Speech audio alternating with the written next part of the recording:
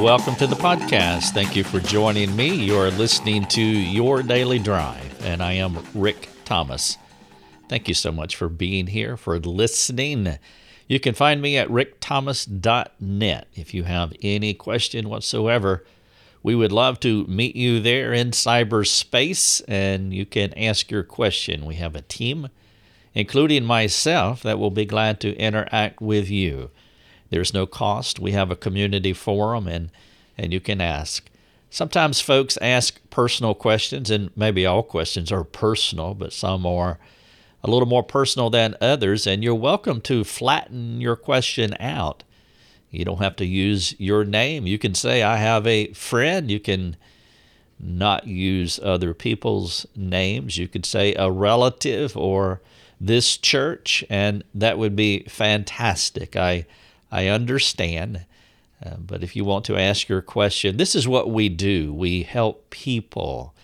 Our mission statement, the short version of our mission statement, says helping people live effective lives. Our actual mission statement says this: our mission is to help people. That's what we do. By providing practical tools. We want our tools to be practical. And ongoing training.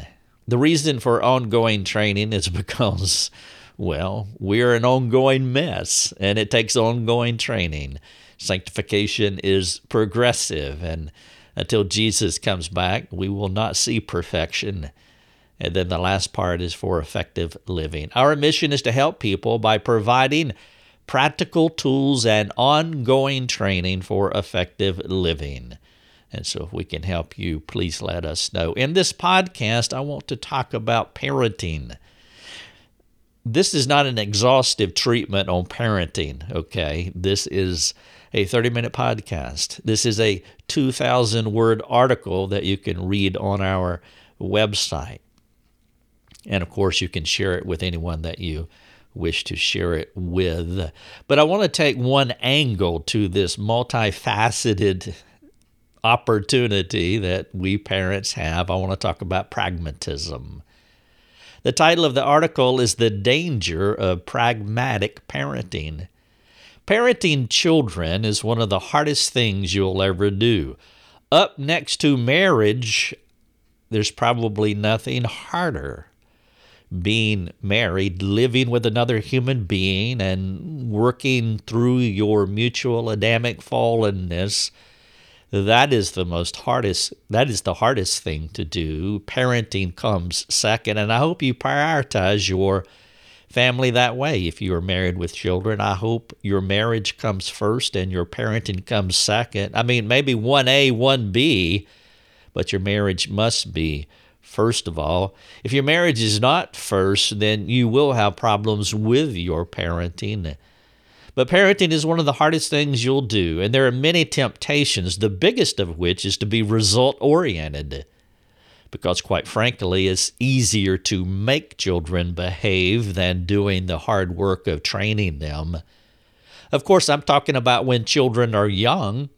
You can manipulate, force, coerce. You can make children behave when they are young if you really want to.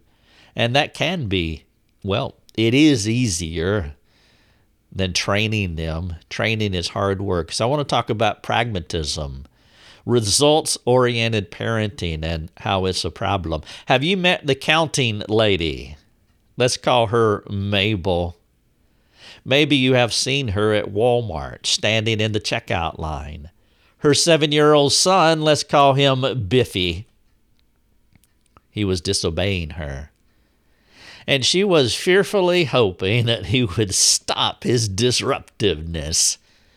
Her method for getting little Biffy to behave was to count. 1, 2, 3.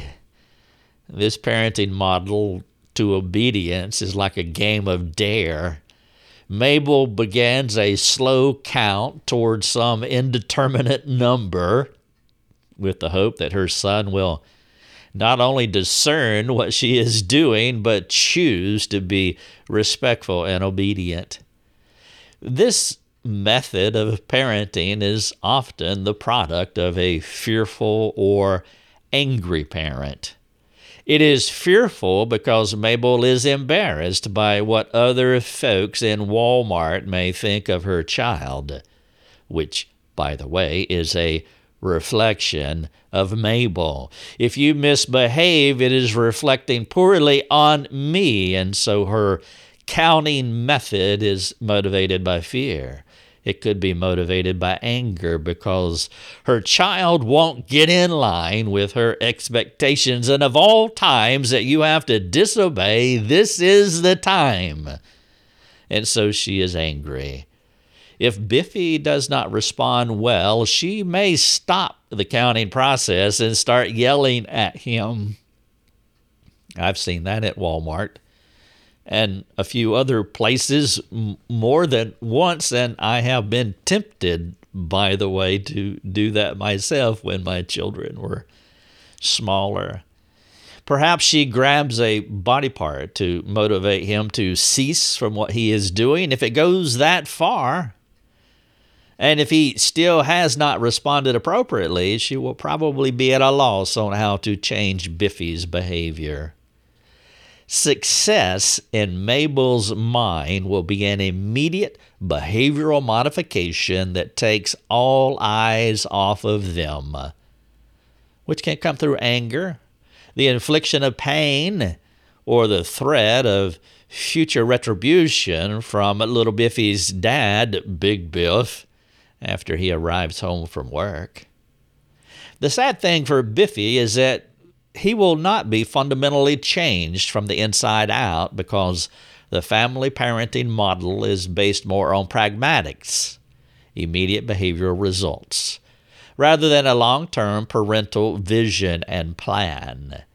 Now, I realize in some situations you want immediate behavioral results, but for this article, the context is these parents do more than what I just described to you in the Walmart scene, that pragmatics is how they parent.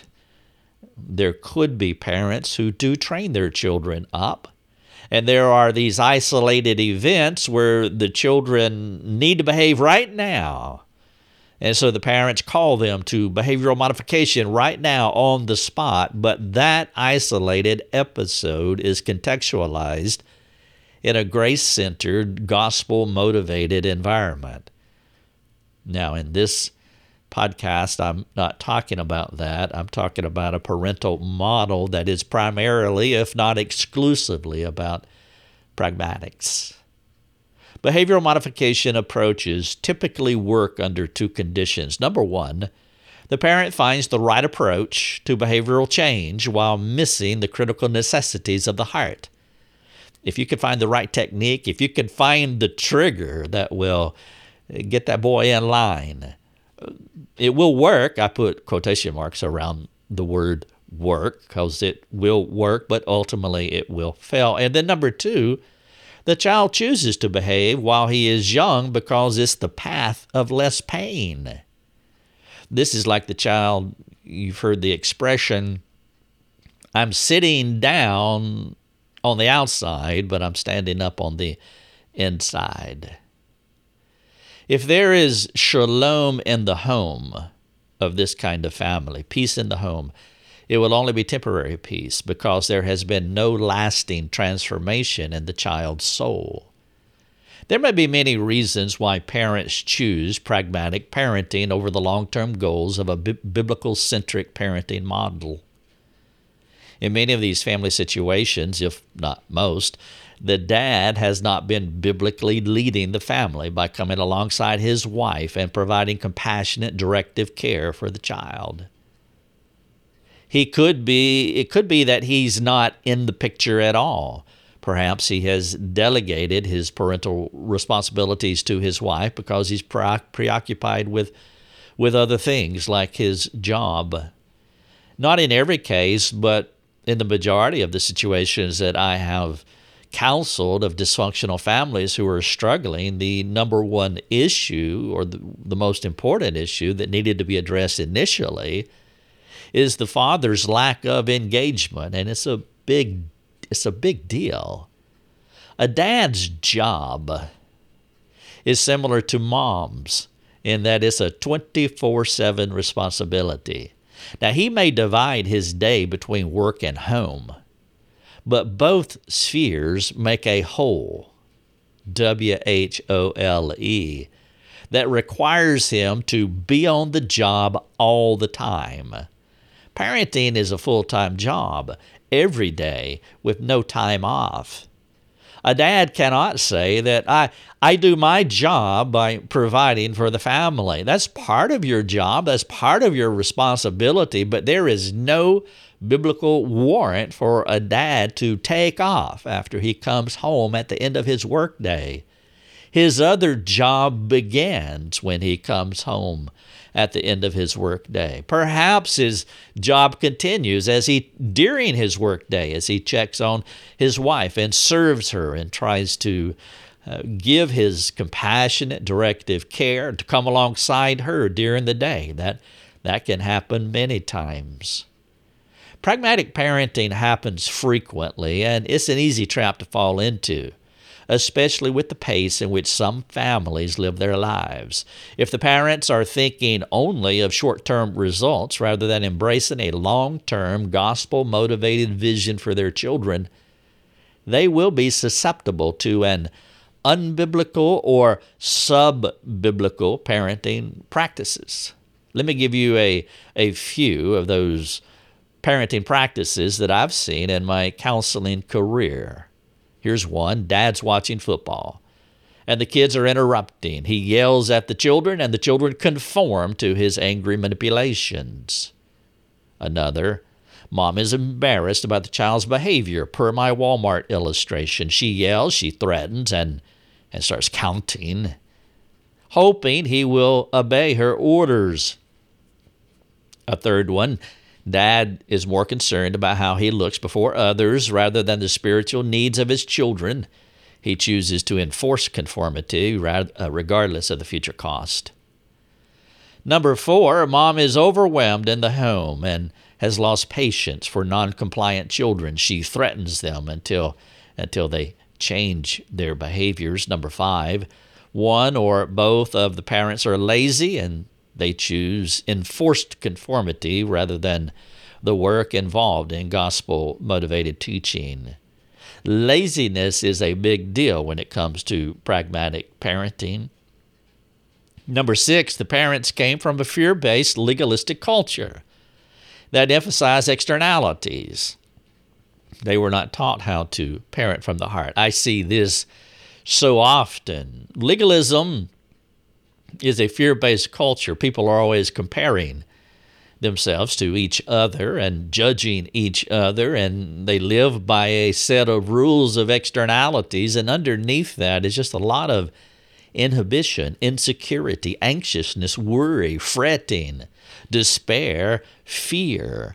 And if you come from a fear-based legalistic culture that emphasizes externalities over heart transformation, well, if you're not trained any other way, then you will not know how to parent from the heart. Then lastly, parents are oriented toward short-term goals. They live in this instant gratification world with that kind of worldview. These parents focus more on the perfect 3-year-old, 4-year-old, 5-year-old, rather than a grace-filled model that keeps the end in mind. Sometimes you have to overlook sin. Sometimes you need to let episodes go and address patterns instead of trying to have the perfect child all the time. The goal is 18 or 21, or when that child leaves at the end of parenting, to where the child steps out into God's world as a man or a woman under God's authority, submitted to Him. That's the goal. And sometimes between 0 and that final leaving, it's a mess, and you have to live with the mess, not perfection. All of these situations that I've described to you can accomplish immediate results for the parents and from the children, especially if they are young. The bad news is that it's myopic. It is short-sighted. It's a short-sighted, myopic parenting model that falls woefully short of what the Bible teaches. As the children become teenagers, their parents' manipulations will no longer hold sway over them, and the likelihood of them rebelling is pretty high.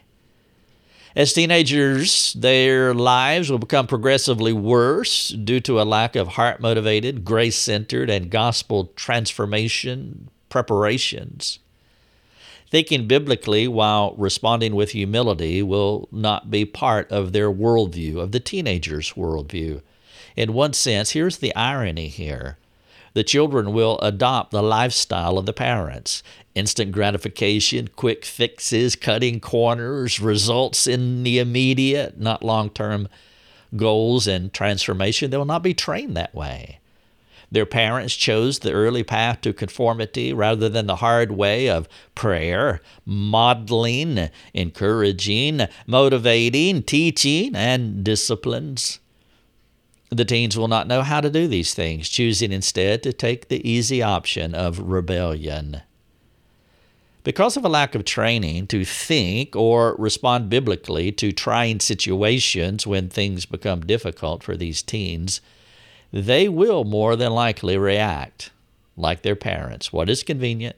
What works best for them without considering the long-term effects of their decisions? Pragmatic parents make pragmatic children. By the way, if you want to watch a short video, I have a 10-minute video embedded in this article, and you are more than welcome to click on it and watch it. I think it would be instructive. Pragmatic parenting is more rule-based.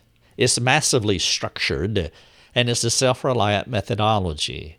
The family has rules, some of which are good and biblical. We don't want to throw the rules out with the bathwater. Others are centered more on the parents' preferences, conveniences, or fears. You want to maintain structure because it's essential to sound biblical parenting. But parents should always contextualize their structures inside a gospel-centered environment. Many parenting models are motivated by fear because the parents are hoping to keep their children from becoming whatever it is that they fear.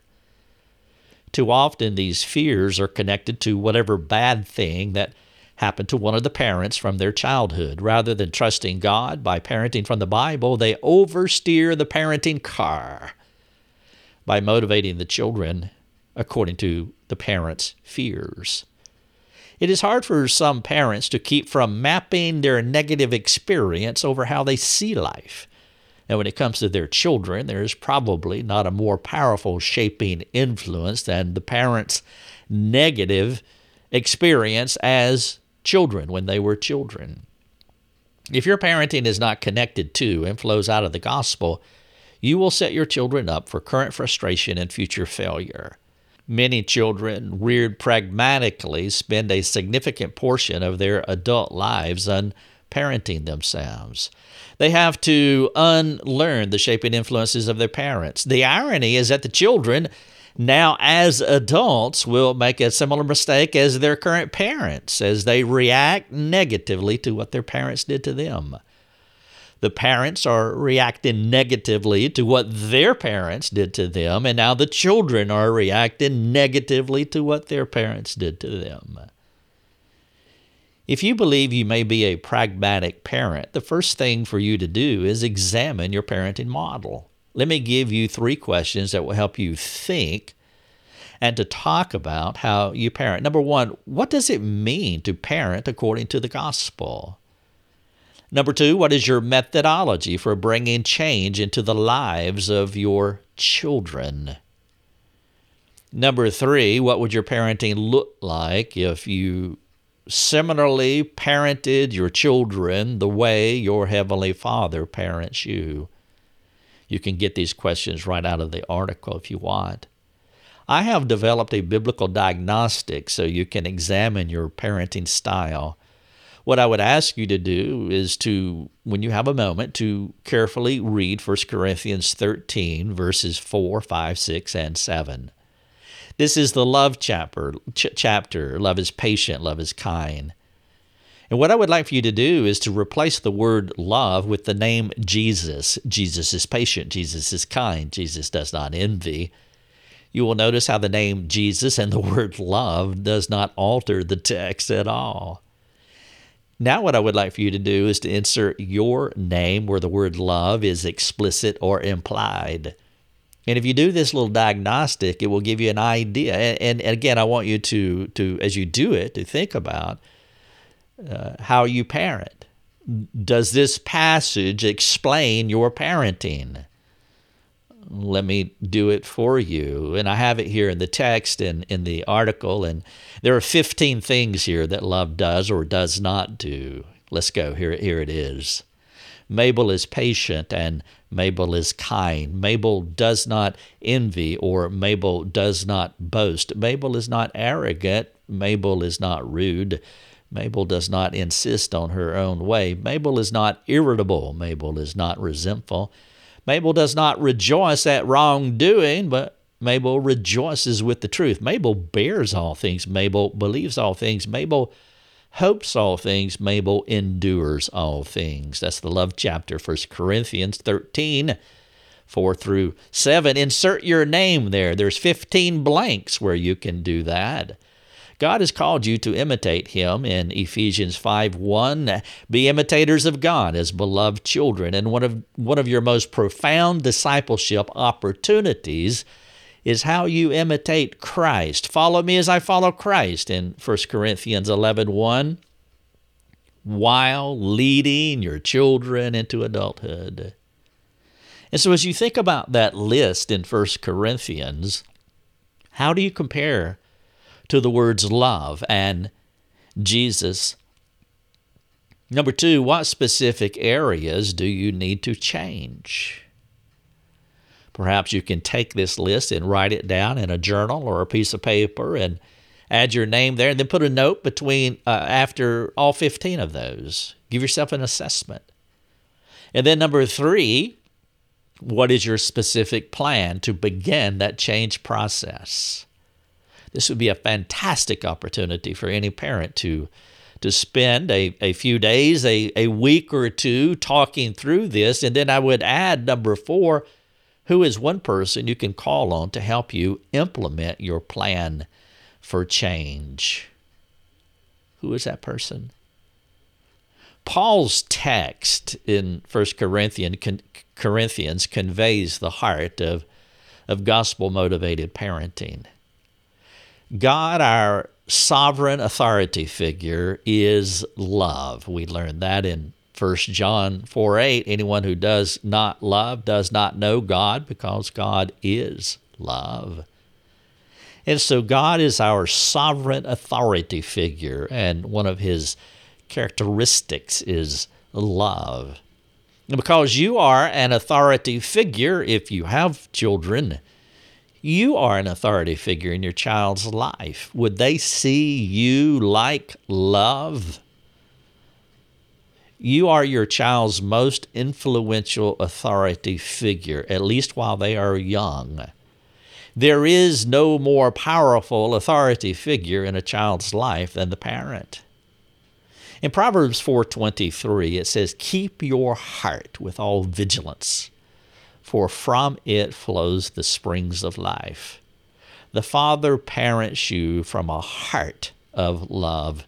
Keep your heart with all vigilance, for from it flows the springs of life. For you to imitate your Heavenly Father, your first call to action is for the gospel to transform you. Hearts not rightly affected by the gospel will not be able to export it adequately to those within their spheres of influence. Do you parent from a heart of gospel-transformed love? Now, there are other things that your heart needs to be transformed by, but again, as I said at the beginning of the podcast, this is not an exhaustive treatment on parenting. We're talking about pragmatic parenting, and I'm giving you one angle here, one slice of a solution, and that slice is love. As we looked at 1 Corinthians 13, you want to keep your heart with all vigilance, For out of it flows the springs of life. And so one of those aspects that your heart needs to be transformed by is love. If you need to change the way you parent, a great place to begin that process is by identifying the weaknesses from the diagnostic assessment in 1 Corinthians. It would be profitable to have a close friend to walk with you through the transformation process as you take your soul to task regarding each of the descriptors, those 15 descriptors the Spirit revealed to you as an area of needed improvement.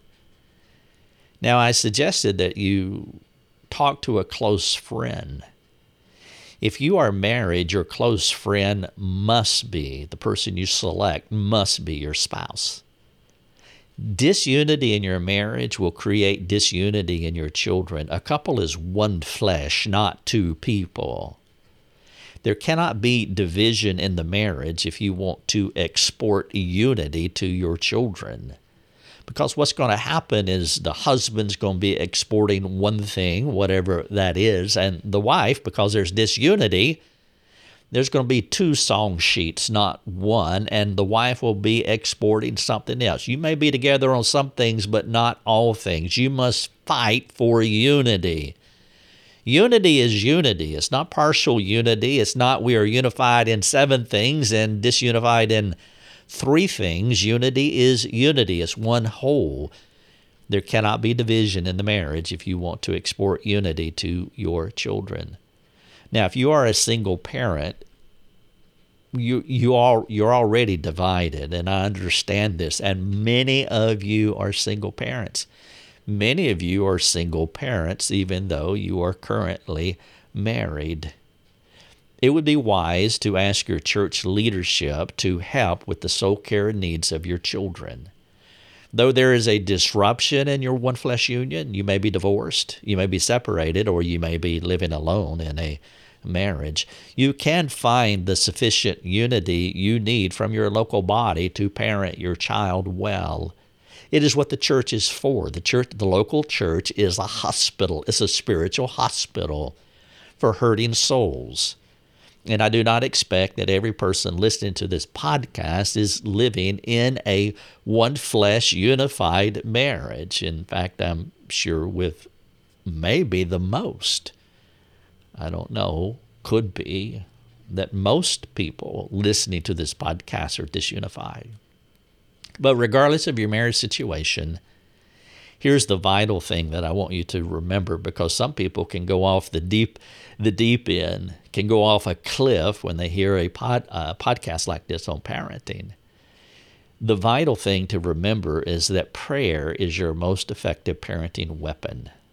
That is your most powerful tool.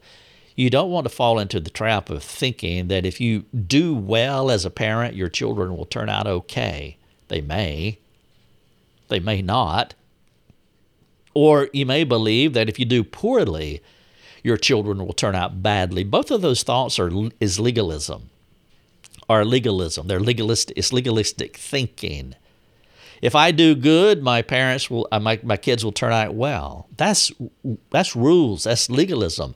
If I do poorly, my children will turn out badly. That is legalism as well. You are to cooperate with God in the parenting of your children. But if they turn out well, it will be because of God's kindness to you and to them. You don't want to presume on His grace by doing nothing, but you also do not want to think that you are the primary change agent in your child's life. I planted, Apollos watered, Paul said, but God gave the growth. You parent the best you can. You water effectively. Don't presume on God's grace. Don't take Him for granted. Do what you can. Pray. Trust God. And leave the results to Him. If you want to chat about this, the article is The Danger of Pragmatic Parenting. I would love to talk to you. You can do that by going to rickthomas.net. I'll meet you there. I hope you have a fantastic day. Your Daily Drive is a production of rickthomas.net, a global community that is seeking to live more productive and inspiring lives. If you'd like to learn more about our community, please go to rickthomas.net. rickthomas.net.